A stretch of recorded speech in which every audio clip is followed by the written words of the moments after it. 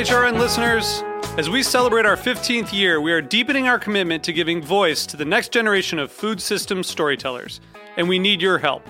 Our internship and fellowship programs help activate new possibilities for underrepresented and underestimated young people through experiential journalism, audio engineering, and production training.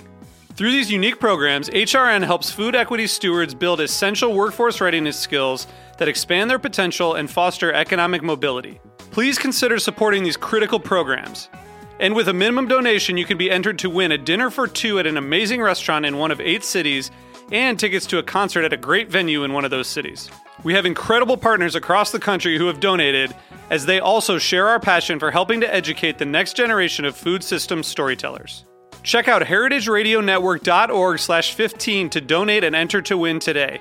That's heritageradionetwork.org/15 to donate and enter to win today. And make sure you donate before March 31st. Thank you. This episode is brought to you by Southern Farm and Garden, a beautiful handcrafted agricultural journal. Subscribe today at southernfarmandgarden.com.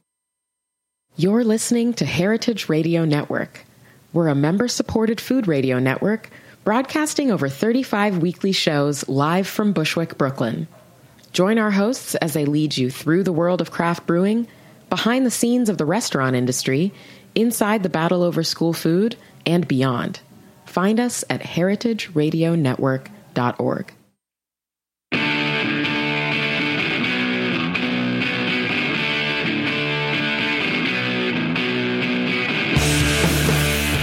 Oh, yeah, it's time. Yes, that's right. It is time. It's time for What Doesn't Kill You, Food Industry Insights. I am your host, Katy Keiffer. I have a really special program today. I have 2 people joining me from Texas. They are Will Carey and Lesha Pierson. They have organized something called the 2017 Panhandle Fire Relief. And I'm going to just to give you a quick, in case people on the East, Northeast, I don't know, it seems like this story has not been getting a lot of coverage on the coasts, maybe a little bit more in California than here because the subject of wildfires is more germane to that side of the country. But for those of us in lovely rain-saturated Northeast and Mid-Atlantic states, if you aren't aware that over 2 million acres of farmland has been burned in Texas, Oklahoma, Colorado, and Kansas, you're going to hear about it now. So my guests today are Lesha Pierson. Lesha is from Miami, Texas, a population of 600. She comes from 3 generations of cotton farmers and ranchers and was born and raised in the Texas Panhandle. She is currently a full-time volunteer for the 2017 Panhandle Fire Relief. She doesn't tell us why she got involved or how, but we're going to find that out in a minute. And then additionally, Will Carey is going to join us. Will is a jewelry designer, lapidary, and a prospector. We're going to have to get to the bottom of that. He's also a gaming clan leader and organizer. Well, now we know he's an organizer because he's one of the guys who got this Panhandle Fire Relief. The 2 of them, in fact, got the Panhandle Fire Relief organization going. And he was born and, I guess, raised in Dumas, Texas. Thank you so much, both of you, for joining me on the phone today. How are you doing? We're doing good. It's raining. Oh, my God. Isn't that a gift from God? Not that I believe in God, but still, one can say those things, right? Yeah, I think that's a good thing, right? You needed rain really bad because the reason that you have had these wildfires is due to the extreme drought that Texas has been suffering for, how many years now? 7 years? Yes, we got a little bit of a reprieve from that last year, and this year it's kind of slacking off on the rain in our region. Mm-hmm.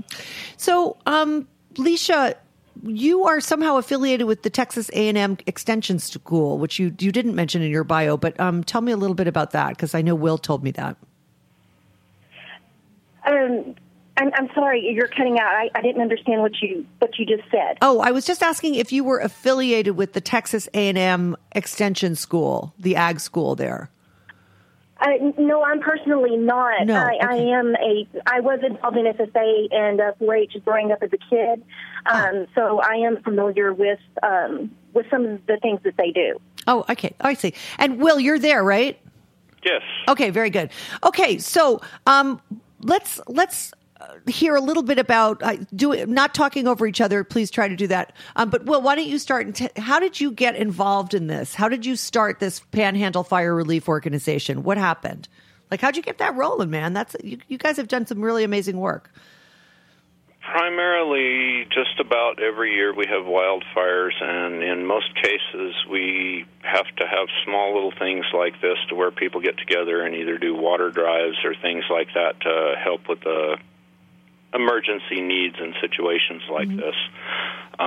We started this one primarily this year because each year everybody shuts down the groups and it leaves a blank for next year. This year I went into the thing because I had a friend praying, and it just kind of moved within me that do something instead of praying. That's I think action is often better than prayer. I think in these situations, definitely endorse that. So it was just wait. I'm going to back you up here for a second. So you're saying that these organizations, these little bitty organizations, come up every year, like whether it's town groups or church groups or whatever, to help farmers and ranchers who've been affected by wildfires locally. And then at the end of the wildfire season, that group just sort of disappears, and there's no continuity to that. Why do you think that happens? Given that you have wildfires every year, as you just said, why is that a thing? Why is it shut down every year? Because it affects different areas, and it's not all too often. Every 5 to 10 years, we have these big mega fires where it affects entire regions. I see. So, Lesha, how did you get involved in this? Basically, I responded to Will's plea. I had the wildfires come within 10 miles of my house. Yikes. And there were people there that needed places to put their livestock and their horses. And I just responded to Will's post. And then after that, I kept feeding information on the Lesha, your cell phone reception is terrible. Where are you?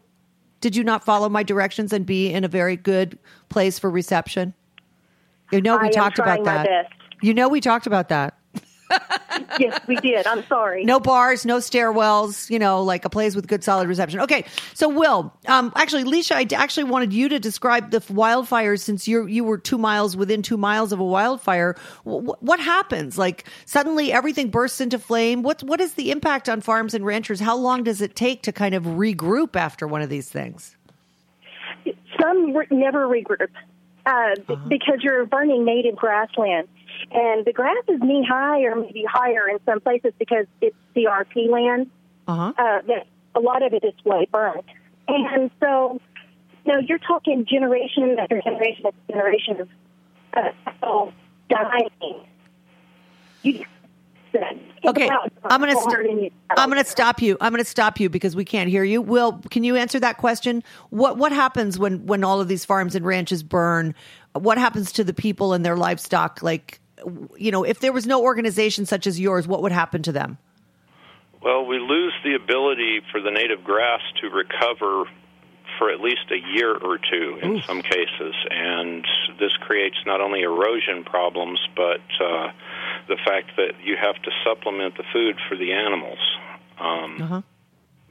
If they eat all the grass that does come up, then you have no recovery, and it prolongs the recovery. So you have to supplement their food stocks. Right. So now that's what you got. You and Lesha have been coordinating supplies, and you've been getting them, it sounds like, from all over the country. Can you talk a little bit about that coordination effort and where you're sending your supplies? We are sending the supplies to the extension offices, and even at this particular point, since we've stockpiled all the extension offices, we're delivering direct to the ranchers and farmers which are in need. Mm-hmm. And how are you identifying those people? Like, do they post on a board, on a Facebook page, or on some sort of a website that says, help, I just got burned out, and then you say, okay, Convoy X from Michigan, you're going to roll over to this guy, or Convoy Y, you're going to go somewhere else. How do you make that happen? And also the trucking. How do you get the trucking organized? Like, that has to be the biggest part of it. I was thinking about how hard that must be.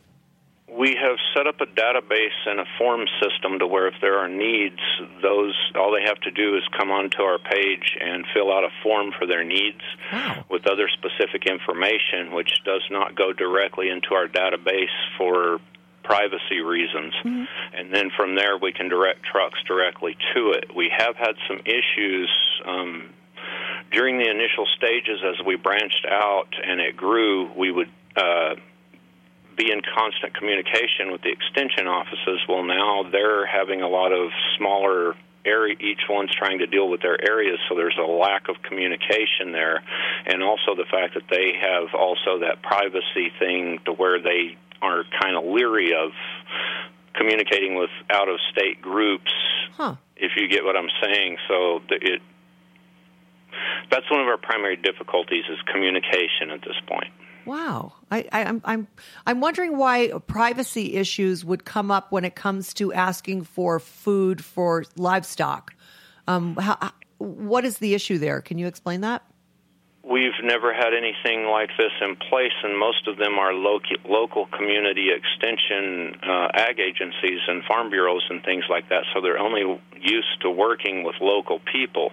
There's a pride thing, and I don't mean that in a big head type way, but we're a group of people.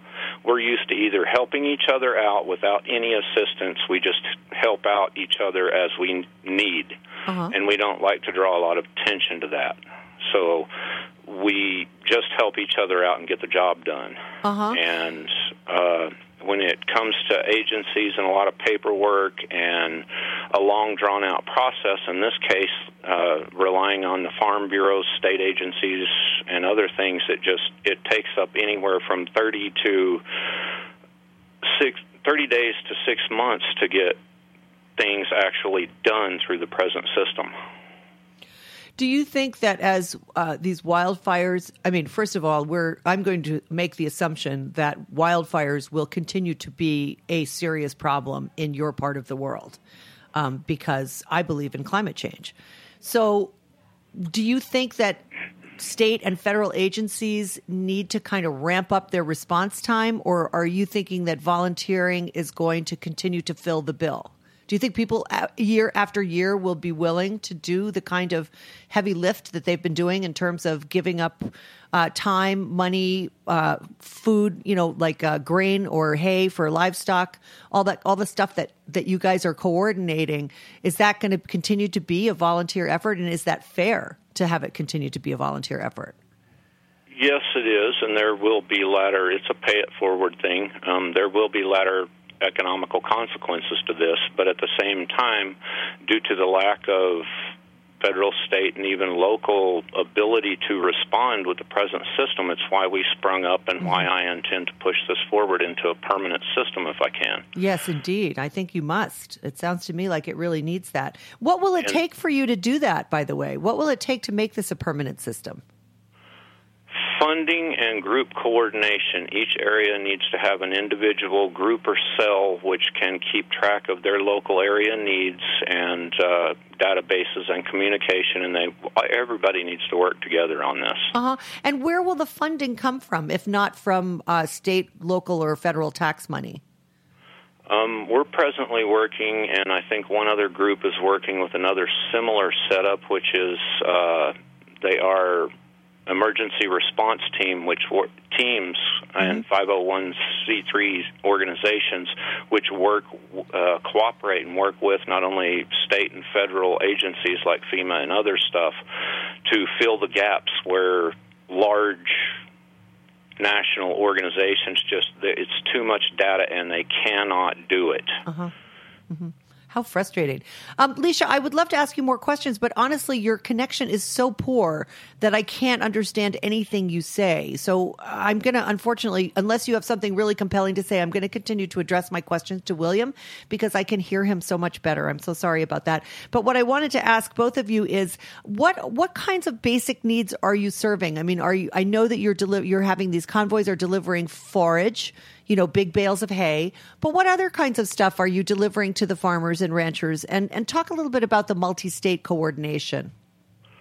Primarily, we're meeting, especially for like the orphans, calves and things. We are having to supply bottles, nipples, housing, jackets, volunteers to come in and make the milk replacer and the other things to take care of their wounds. There's all kinds of things go there. So there are a lot of wounded cattle, a lot of young animals that have been scorched. I know I read that the udders on many mother cows have been scorched by the fires. So even if they survive, they still can't suckle their babies.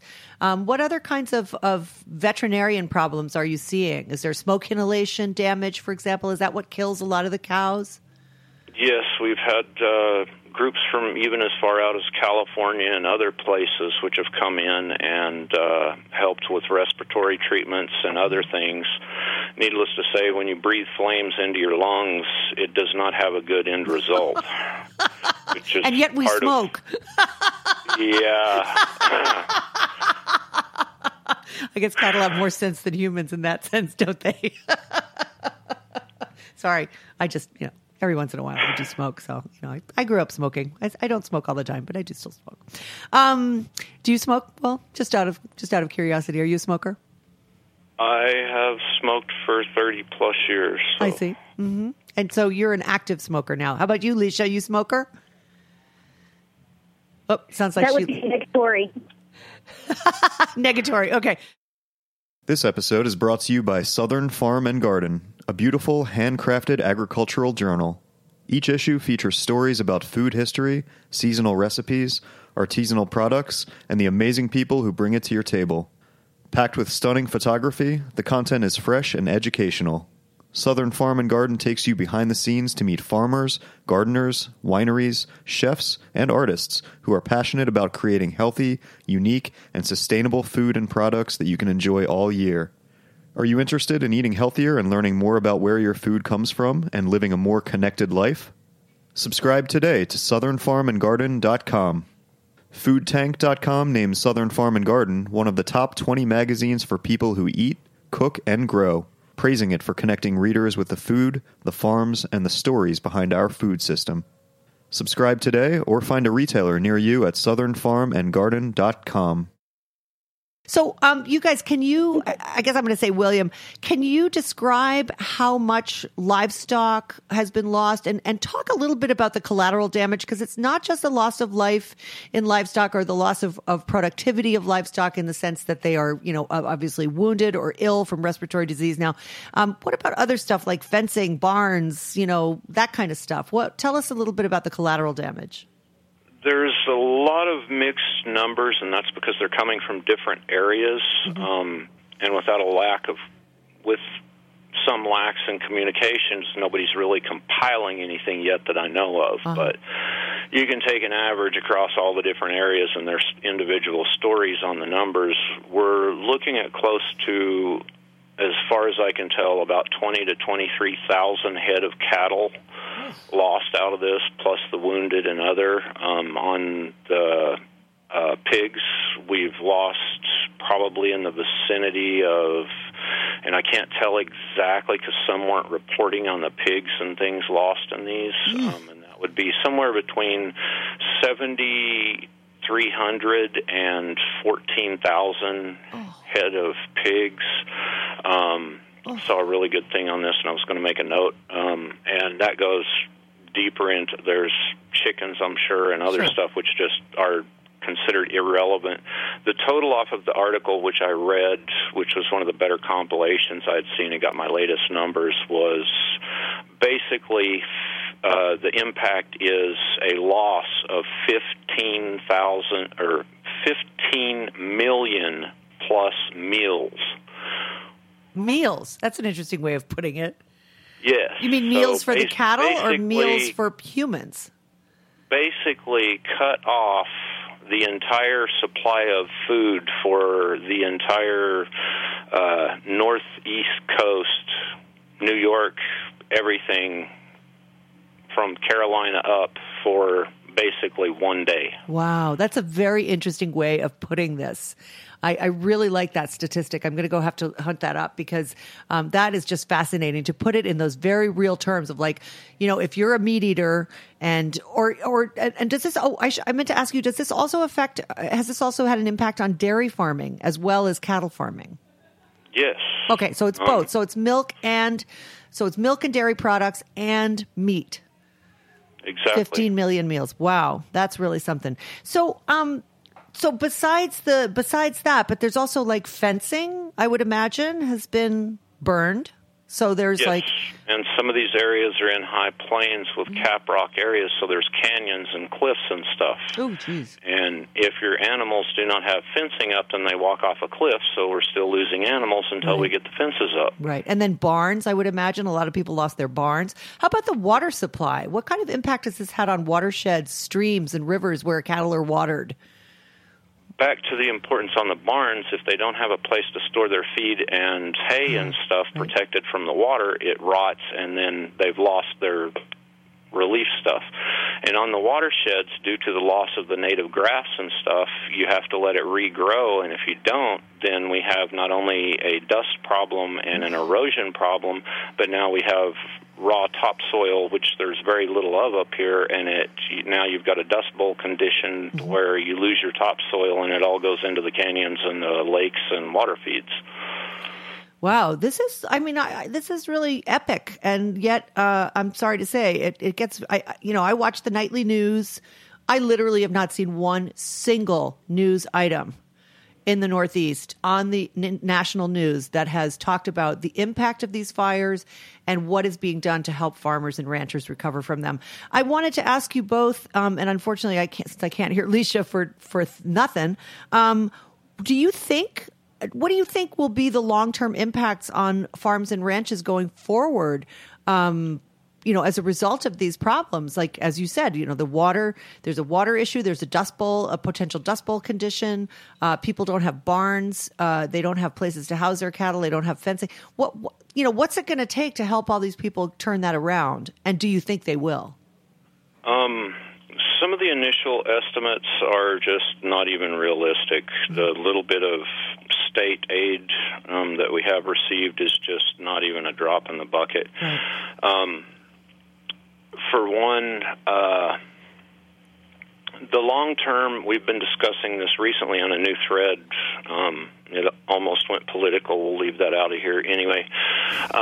Rules and regulations. There are fire ant restrictions on transferring not only grains but other things due to various EPA and Ag Agency Farm Bureau restrictions in place. So we cannot just freely move our supplies as we need to move them. Huh.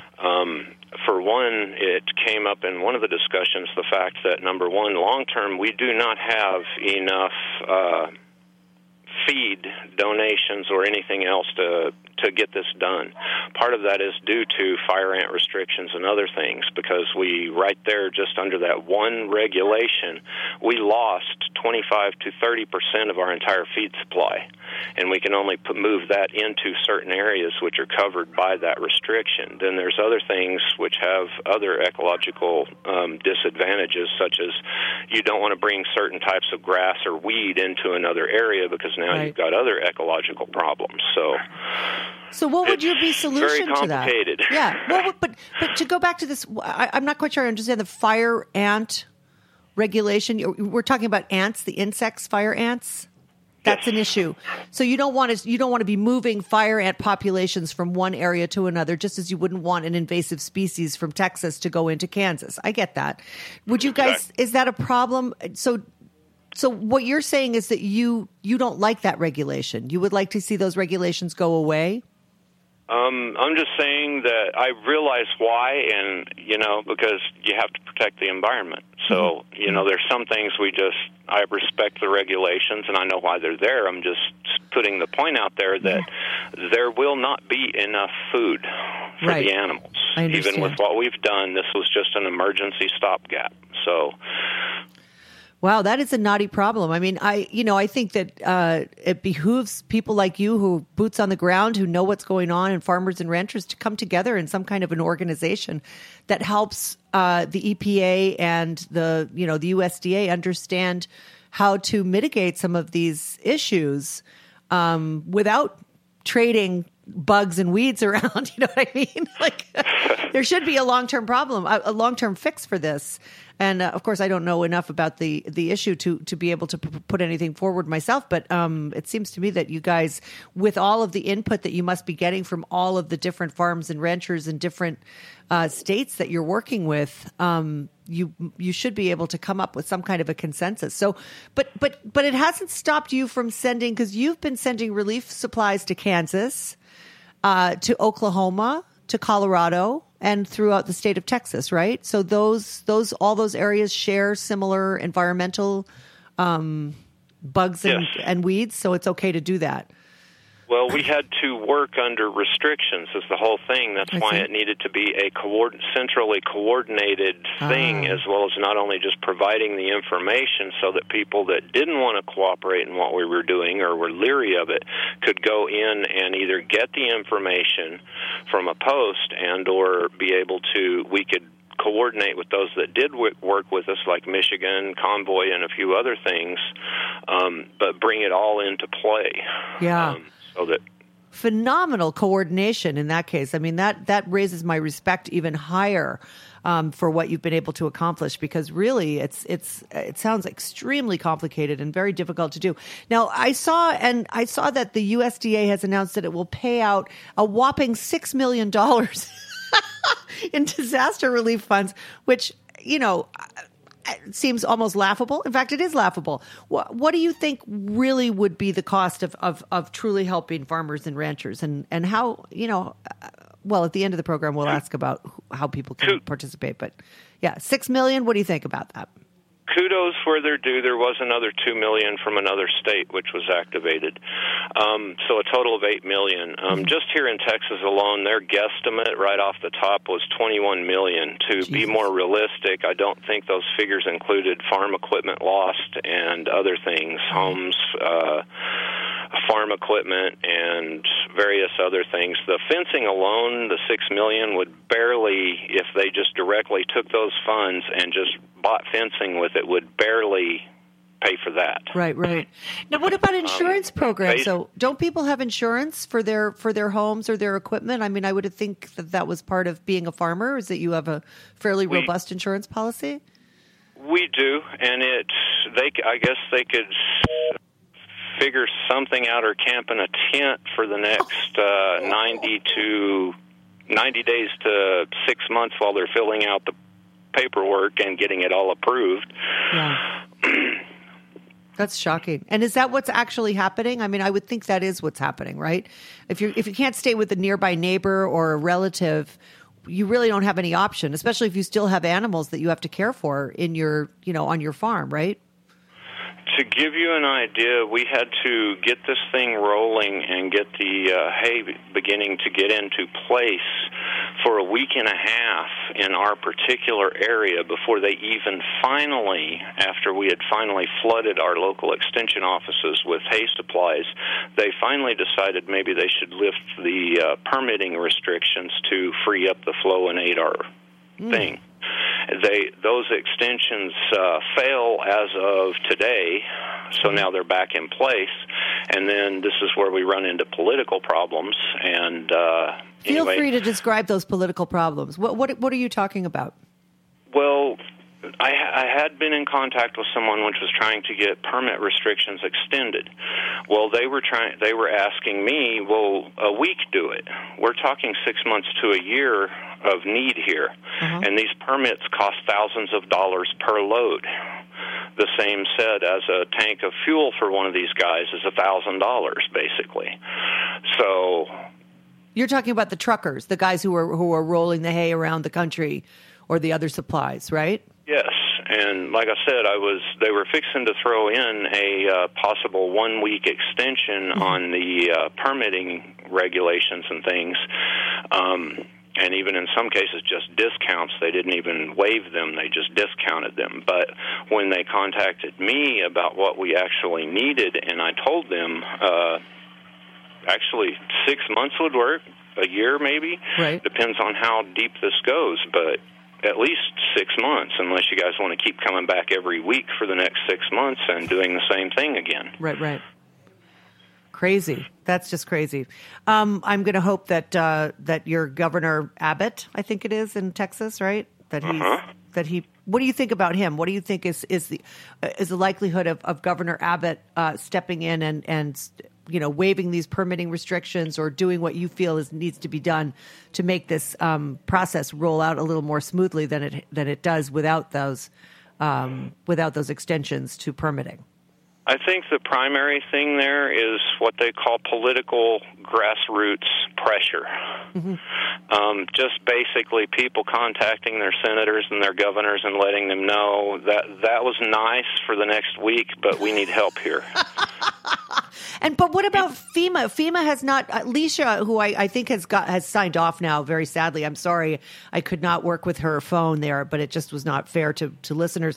But she said that it was kind of a good thing that FEMA has not been invoked because. But I didn't understand why. And she said, well, the reason that FEMA is not part of this disaster relief is because there was no significant loss of human life. But wouldn't it make sense for FEMA to be invoked here, given the loss of habitat and livelihood that is involved? The other issue there is the fact that of the actual loss of monetary damages. Like I said, we're in a whole new realm here, and nothing like this has ever been done before. Right. But we're in contact with the people on the ground, and kind of back to that 21 million estimate. Yeah. More realistically, each state affected in these is at least probably closer to 100 million back end. Oof. Wowie. So, yeah, you're looking at basically 400 million is what is actually going to be needed end product here.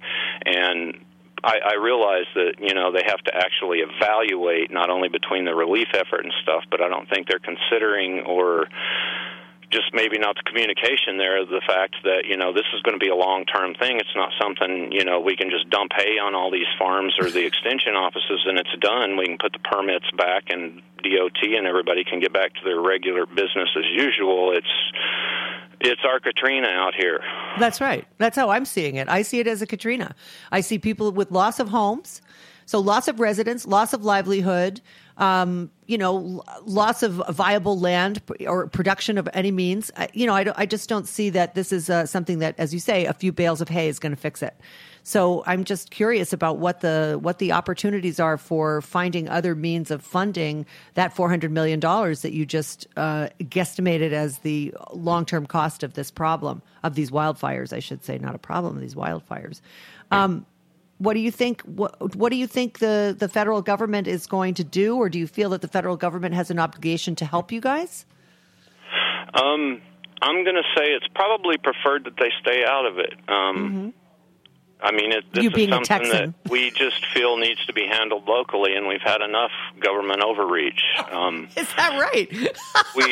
we would just rather kind of handle it on our own and have the restrictions on what we're doing out of the way so that we can move freely not only in our own states but in our own local areas so that we take care of each other down here.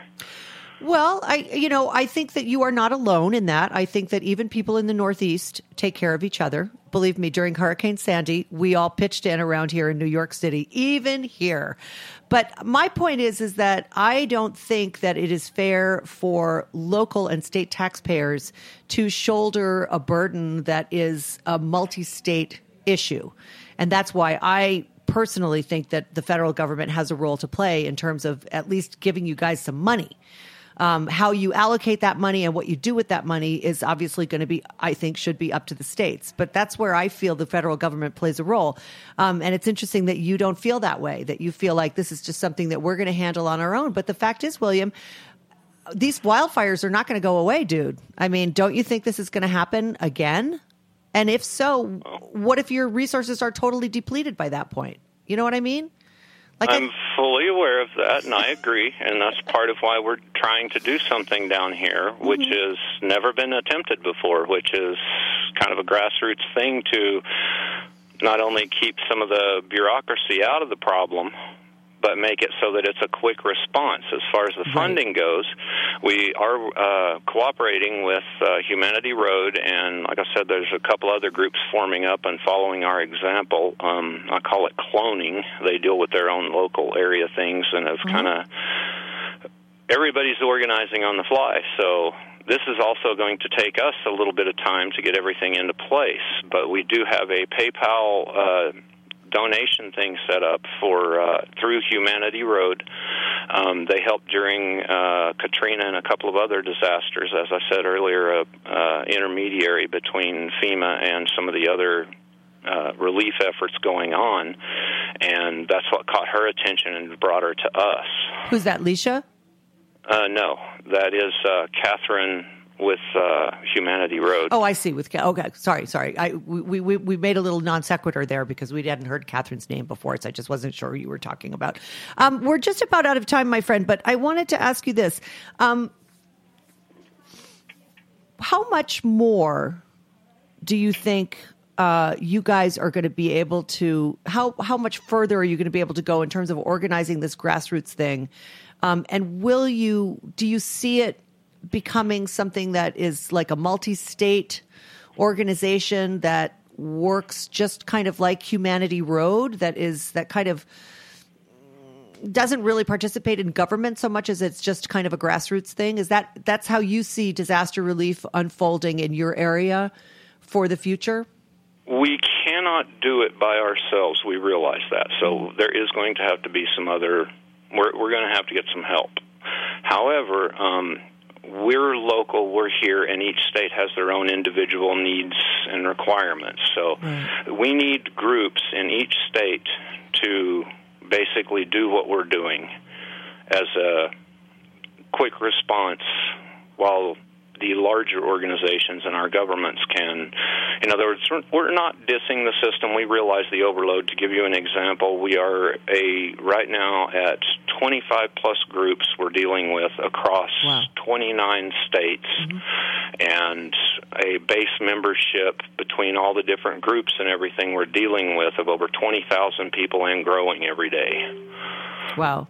It's just so admirable, the fact that you've been able to pull all this stuff together and do it so quickly, respond so fast to the needs of these, unfortunate people and their animals. It's really, really laudable. I'm proud to know you, Will. I'm proud to know you. And I'm just going to ask you one really silly question here, but you said you're a jeweler and a lapidary expert. How the hell did you get, I get that you wanted to do something rather than pray, but you're not a farmer. You're not really, Actually, I am. I raise chickens in my backyard, and we a couple of years ago had fires on three sides of us. So we had fire burning around us right here in Amarillo. I could see fire 270-plus degrees around me. Oof. Oh, terrifying. I'm so glad I live in the Northeast. Oh. And one thing some people don't realize about these fires is, especially when you get a 50 to 70 mile an hour wind pushing them, one of these fires can move over 18 miles. That's from horizon to horizon in a matter of minutes. Oh my God. It's like having a blowtorch on dry grass. Yeah.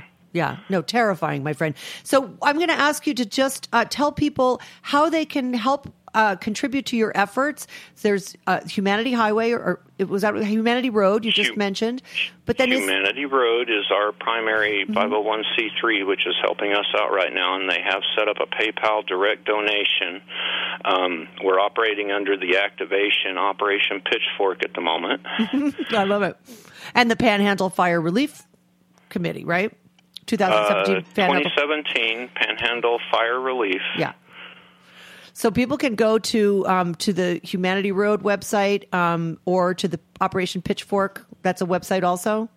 No, we just are getting our website up and running. We just set up a forums and everything else, and we're in the process between that and Skype and Facebook is how we've been doing it so far. Incredible. And how much longer do you expect to be able to, how much longer do you think you will be continuing to make these relief efforts? Because it sounds like the wildfires have died down in Oklahoma. They got rain. You got a little bit of rain, right? What do you think what's the forecast for the hot weather? What do you think is going to happen? We will probably have more fires this summer yet. We've already had 3 more fires since this whole thing began, as a matter of fact.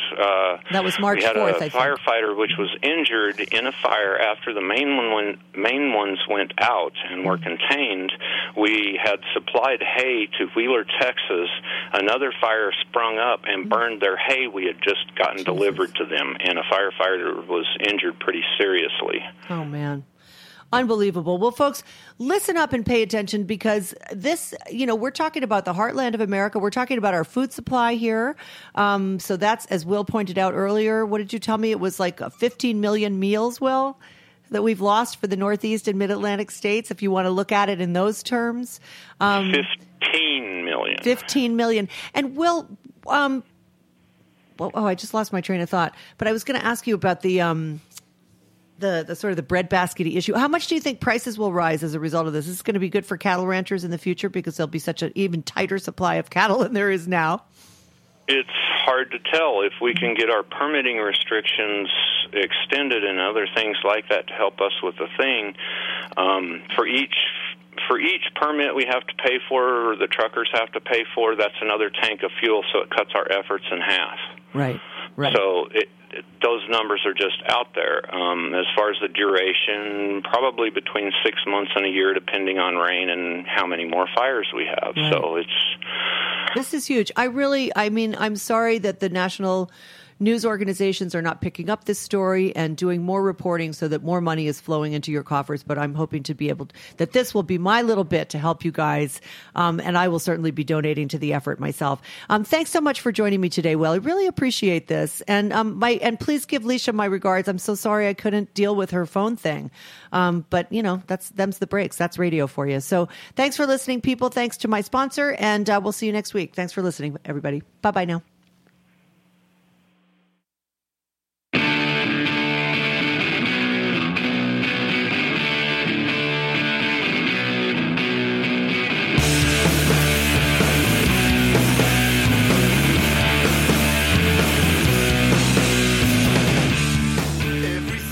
Thanks for listening to Heritage Radio Network, food radio supported by you.